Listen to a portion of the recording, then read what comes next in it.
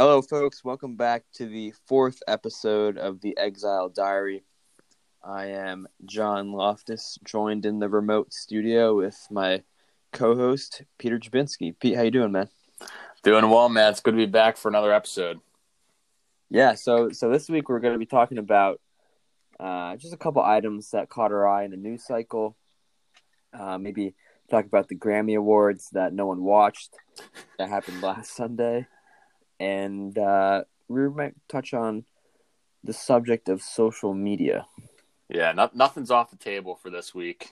Nothing is off the table. If you haven't checked out our special episode, the third episode from last 2 Sundays ago, please check it out. It's a great special episode about Pete and I, our road trip that we took a couple of years back. So check that out if you haven't already. Very solid. All right, Pete, hit me with a news item, man. Oh, what do you man. got? I think there was a fair amount going on in the news this week, but I'll just preface this by saying that I discovered a new media source this past week. Oh, yeah? It's called Newsy. Have you heard of it? No. Newsy. So I don't have cable on my TV, but for some reason I still got a bunch of channels. Mm-hmm. I don't know if they just came with a TV or whatever, but one of them is called Newsy, and they claim to be the most neutral media source. Their motto is "Be informed, not influenced." So they definitely have a very clear mission.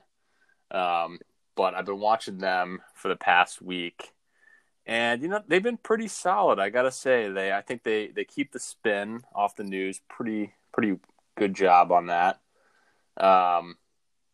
But they tend to just kind of glaze over the same stories pretty repetitively. But one of the big things this past week is we got a pretty hot summit going on in Alaska between China and the U.S. Oh, yeah. Tensions are high there. Have you been following that? I have been following it, Pete, a little bit, but it was a throwdown by the Chinese government. Oh, yeah. That diplomat was an absolute savage. The guy looked like he was 90 years old from the Karate Kid, but he just savaged. Yeah. That guy looked like he didn't come to make any compromises. No, not at all. Yeah. It was pretty shocking and embarrassing, I think, for the United States, but yeah, I mean, I think there was definitely some fiery exchanges. I think that the new Secretary of State is it Anthony Blinken? Yeah, Anthony Blinken. He apparently made a pretty bold opening statement. He hit on a lot of the hot topic issues between China and the U.S. all in his opening statement. And I think that really set the tone for the summit. So I think from there things kind of escalated, but I think that China kind of came into the summit with a little bit of an upper hand. Oh, definitely. They definitely have been advancing as a nation economically and technologically.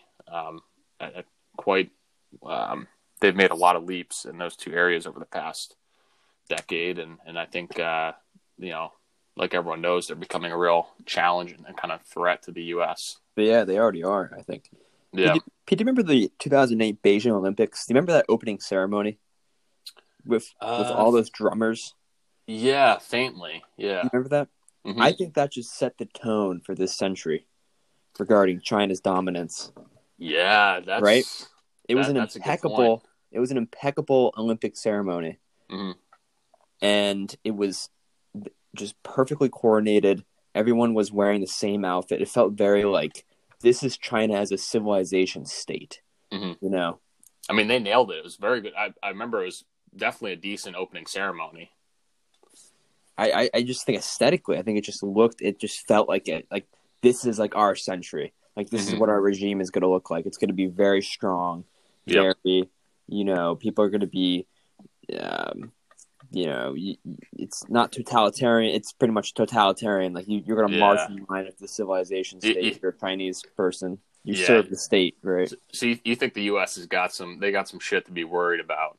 Oh, for sure. Oh, they already, for sure. I think that with supply chain stuff being manufactured, I know that a lot of pharmaceuticals are manufactured in China. That's certainly a problem. Yeah, I think the whole tech battle is kind of interesting. Like that, both countries are just so worried about the exchange in technology and the espionage that could be going on through data collection and stuff is fascinating. It is fascinating. Another news story kind of in related to this is this week China decided that to put restrictions on the use of Teslas in China, especially for employees of state-owned companies and government officials, because they're worried that Tesla as a company will collect a lot of data, driving data from the cars, like where they're going, the contacts that are saved in the car itself. So they put a lot of restrictions on the use of those cars. Pete, that is fascinating. Yeah, I kind of like this. Like, I'm not saying we're getting into like a second Cold War, man, but old school espionage is back. Okay. Yeah, no, it's refreshing. It's kind of entertaining in a perverse way, but that's okay. I mean, it's definitely it is fascinating just how things are heating up between these two countries, and the next decade will be interesting. Pete, I read an article about this Chinese. I think he was a military official, like a military general. He was talking about this idea. It's called the Thucydides trap, which is this old, like, ancient historian. I believe he was Greek. Thucydides. He wrote the history of the Peloponnesian War between Greece or Athens rather, and Sparta. And his Thucydides' whole thesis about the war was that when there's one civilization state that's declining in power, and there's another civilization state that's rising in power, there's always a conflict between them. So in the Peloponnesian War, Athens was on the decline, and Sparta was becoming more powerful. You can look at the first Cold War. Russia was the declining power, and America was on the upswing after World War II. Yeah, that's his thesis. But anyways, the Chinese general mentioned Thucydides. He's like, this is a Thucydides trap happening. Wow, so he might be making a prediction, an ominous prediction.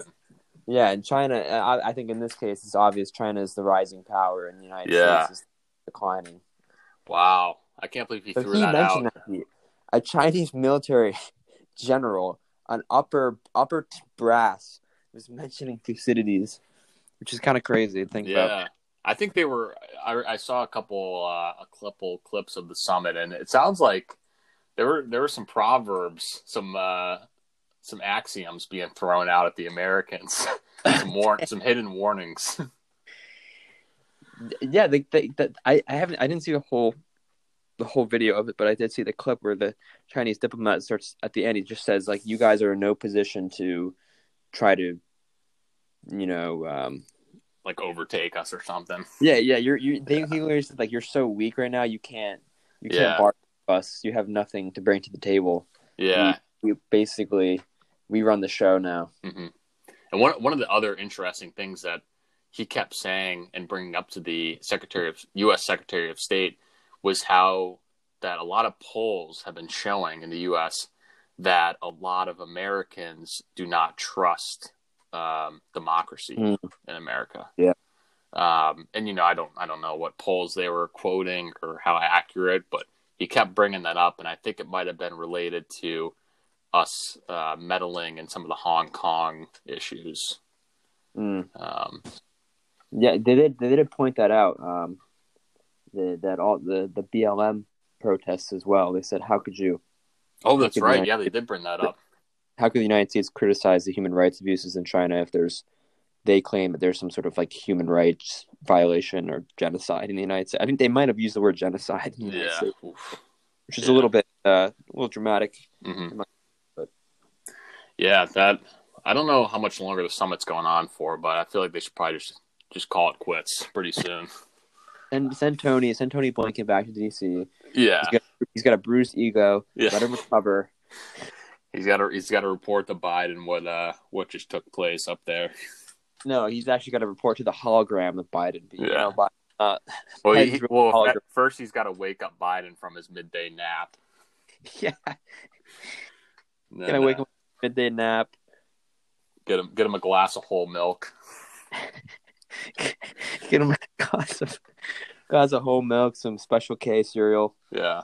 And then set him down and tell him that we're about to lose to China. Well, okay. So another news item has to do with our other adversary, Russia. Mm-hmm. Now, I don't think Russia is as much of a threat to the United States as people make them out to be. I really think they're just a kind of a sideshow. They're just not as powerful as China. But so Vladimir Putin, the president of Russia, said that, Biden said in his interview with George Stephanopoulos on ABC, he said that Putin has no soul. That Putin is like a killer. Ooh. He has no soul. Big mistake. He's devoid of a soul.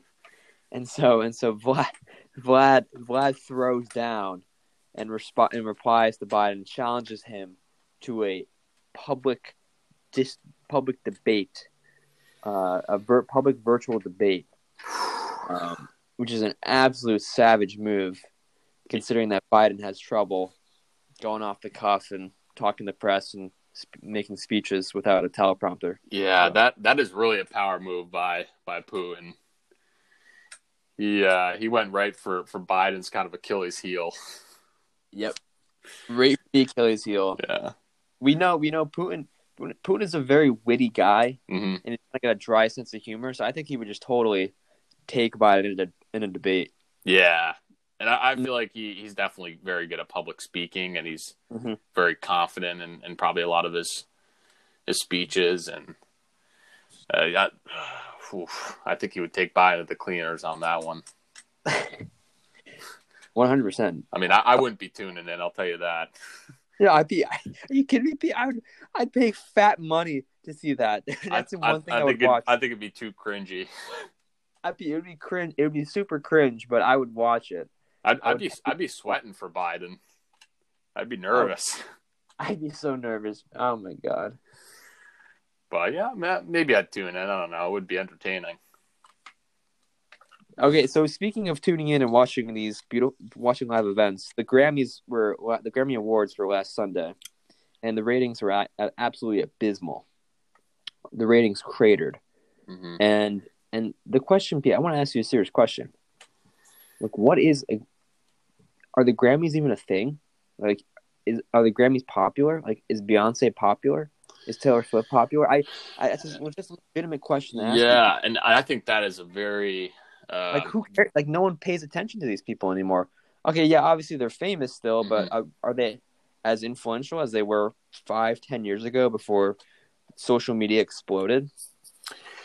I'd argue that's I don't think they are. Yeah. I think that's a very, very relevant question, and you know, we kind of hinted at this. We were on your brother's podcast a couple weeks ago, but just how I think the kind of hierarchy of fame or the structure of fame in the U.S. has really decentralized and has been kind of spread across many platforms.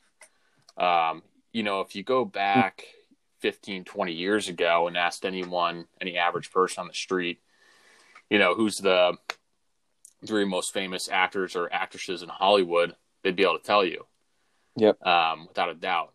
You know, they knew exactly who Leonardo DiCaprio was or Tom Cruise. And now I feel like, you know, you still probably know some of those same famous actors, but there's a lot of new players, a lot of new famous people in that space. And you might not be able to name really the top 10 famous people in the U.S. because some of them might be actors, but then it might be like a random TikTok person or, you know, a couple random Instagram influencers that you've never heard of, especially for non-Instagram. So I think it's the fame has really been kind of spread around a little bit. And going back to the Grammys topic, I think that might be a major reason why a lot of people have tuned in or have not tuned into the Grammys this year, because I just don't think they care as much about some of these famous people who no, they don't have to care about them, right? Yeah. Because you have the the power of the internet, the power of apps like Spotify, for example. Mm-hmm. You can find any niche of music that you want to enjoy on Spotify. Anything, Yep. right? You don't have to listen to the radio and listen to the Billboard Hot 100 hits Mm-hmm. over and over again. You can go onto Spotify and have access to every single song that was basically ever recorded and find your niche of music. And so why would you tune into the Grammys if you don't listen to Beyonce anymore? Why would you tune into the Grammys if you just have no idea if you're not up to date with these singers, because you don't have to be. Yeah. It's the same thing with news too, Pete. Mm-hmm. You go on Newsy now. What you can get your news in so many from so many different platforms and publishers. Yep.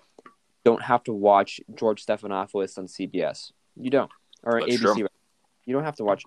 10, 15 years ago, I would watch cable news. Not cable news. I would watch the big network news like ABC and CBS. Mm-hmm. When I was like, in like middle school. I would never do that now. Never. There's so many more options to get news. And that like you said, it's hitting so many different sectors of media and entertainment, and it's absolutely fascinating. It's like really an era of decentralization. Yeah, and I totally agree. I think especially in the next 5-6 years of some of these major news networks, it's going to be interesting to see how they rebrand themselves. Because not many people have cable anymore, so there goes a major kind of part of their audience. And then second, I think that people are really getting fed up with just how they're sensationalizing politics just kind of every day, and I think that they're going to have to find a new way to deliver the news to people and deliver it in a more digestible way. Yeah. I don't know. What do you think also too about, we keep it pretty apolitical, but I think Trump leaving the White House has been a big bust for some of the news networks like CNN or MSNBC. I mean, they got nothing to talk about now.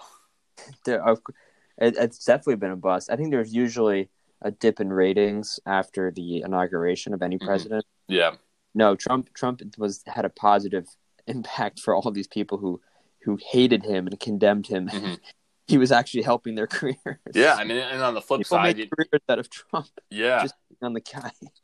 Yeah, I mean, I think on the flip side, like Fox News, they'll have a field day with Biden for the next 4 years. But I think that also too with the pandemic kind of coming to the close in the next year or two, that'll take people's eyes away from the news a little more as well, because the news has definitely milked that for all it's worth. Oh, for sure. Trump drives ratings, and they still try to as much as possible. Yeah, they're still trying to get him on the news, even when there's nothing newsworthy that related to him. No. Like, oh, it's his fourth day of playing golf down in Mar-a-Lago. Yeah, Jim Acosta from CNN goes down to Mar-a-Lago. We have Trump's hitting on the 18th hole right now. Yeah. It's a sand trap. Yeah. There's CNN's headline for the day. Yeah. Well, speaking of Trump, he's actually planning. I think he's planning on creating a social media company. Pete, do you know that? No, I did not know that. That news broke today. Really? Trump is making a social media company. What's it going to be called? I don't know, but it's going to be. Oh my God. Well, that'll be interesting. Okay, yeah, and that's another example of further decentralization. You can have a former president create a social media company. Yeah. Now I don't know what it will entail. I don't know if it's going to be something similar to Twitter or something more like Facebook. Probably something similar to Twitter. Mm-hmm. But they're going to be, the people who don't like him are going to be absolutely up in arms about this. Yeah, no, dude, it doesn't matter what he does. I mean, whatever, doesn't matter what type of social media company he starts, people are going to be on his case. Yeah, even if it's a great product. Yeah. They're going to call it. I'm afraid that, so you're speaking about internet and social media companies and entertainment, all this stuff. Mm-hmm. I'm afraid that people are going to start calling for the censorship of the internet, and they're going to start making calls to regulate the internet more strictly Yeah, because of what's happened in the past couple of years. I think that's certainly a possibility, but I also I have a little bit of hope in the free market, and that I think there are very few people who would like censorship of the internet, and Right. that the free market will always kind of provide a product that is void of censorship.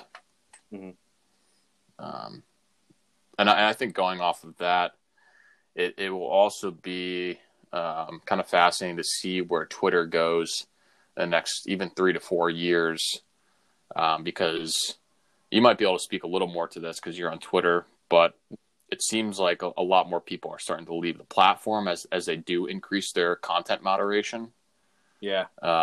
And I think that will only make it kind of more of an echo chamber, and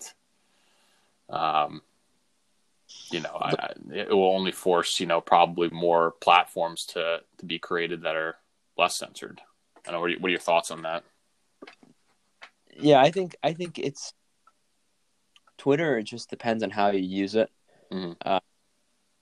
You can use it, and it becomes like an echo chamber, and it becomes like a rage machine, Mm-hmm. and it just spikes your cortisol levels Yeah.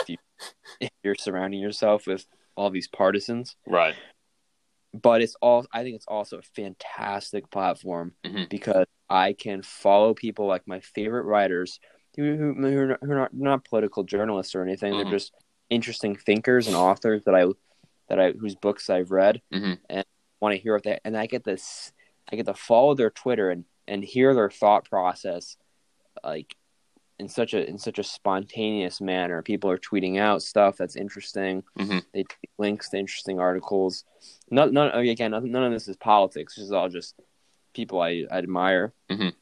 You can communicate with them if you tweet something. Like they can respond back to you publicly. Mm-hmm. You can get into little debates. I think there's pockets of really really awesome stuff on Twitter. So you think that has a future? Oh, 100%. Yeah. Yeah, just solely for that fact. Like, I think people will gravitate to it for like an unfiltered, intellectual discourse. So they don't Yeah. have to be writing a whole like why I don't want to write. I don't want to read some like academic research paper. Mm-hmm. I want to go to the guy and like hear his tweets and Yep. like read it, like get his little insights Mm-hmm. instead of reading like a 50-page paper about stuff that's kind of boring and Yeah. I only care about like one paragraph in that. Well, I can get that paragraph on Twitter now. Yeah. I think awesome. that's a very valid point. There's something about the brevity of Twitter and the ease of access of it Mm-hmm. that really attracts people to the platform.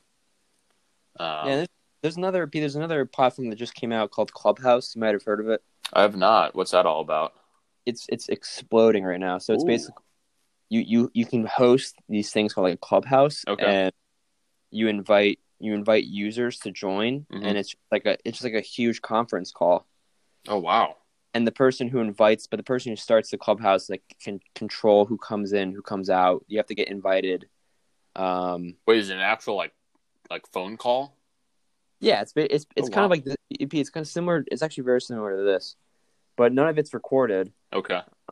A lot of people in like politics use it because it's just a good way to just talk to people. But you should check it out. So is it like a call that is on 24/7? No, so you kind of get the host of the Clubhouse meeting just schedules. Like, oh, this is going to be an hour long meeting. Feel free to drop in. Okay. And anyone can drop in so long as they're invited or so Okay. long as they're approved Okay. to get. But there's been some people like this billionaire Mark Andreessen. You might have heard of him. I think I have. Yeah.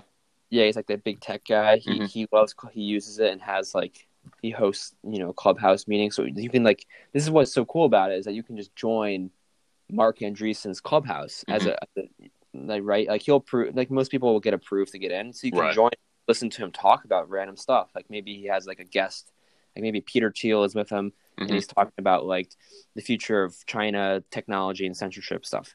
You can just hop in. So cool. That is really cool. That's a really fascinating idea. Yeah, it's so simple, but it's great. I haven't used it yet, but this is just what I'm reading about. I'm going to start using it soon. Yeah, it kind of reminds me of Reddit a little bit in that it relies on a lot of kind of self-policing Yeah, of yeah, its that's content. exactly. Yep. Yes, there's no like centralized person there's no gatekeeper. Yeah, exactly. The gatekeeper is more localized. It's like Mark Andreessen. If he Hmm. doesn't want you in the chat, you can't get in. And so people can make these clubhouses around any topic. It's Yeah. really Oh, anything. wow. Hey, Pete, you want to make one about baking? You want to Yeah, make one about croissants? Let's do something about make one about croissants. fly fishing or something. Yeah, that's what, dude. This is what's great about it. That is kind of cool. I wonder if that will continue to do as well after the pandemic. Like, you think people I still think want to do it's that so. stuff Yeah, virtually? yeah. Oh yeah, I think so. Yeah, because most people who are doing it, it's nice because you can connect with people and who live in like California, who live in Yeah, that's a good you point. know England, wherever. Wow. And how long has that been around, that platform? I want to say it's been around for a while, but it just recently got very popular within Hmm. the past couple of months. Yeah, I could see how that would be definitely a very popular thing for people. Yeah, it was launched in April 2020. Okay. Wow, that's a very unique concept. That that Yeah, sounds so, really so cool though. yeah, so you could have a group of over 5,000 people. Oh wow, okay, so this is like You can have lecture a hall. Yeah, you can literally you can have like a couple of friends just hanging out, or you can have 1,000 people rallying to your political cause. It's kind of cool. So That's yeah, you can host a political rally online. yeah, it's cool. Wow, that's I mean, I think that would it sounds like a really good idea for people who just kind of want to have healthy debate about Yeah, things, And I think the fact that you can kind of let whoever you want into the call definitely makes sense. That will keep the discussion a little bit more organized and allow you to keep it probably a little more under control. yeah, definitely. I like the idea of kind of having a guest speaker. That's kind of sweet. Yeah, I think it's fantastic. Yeah, that's awesome.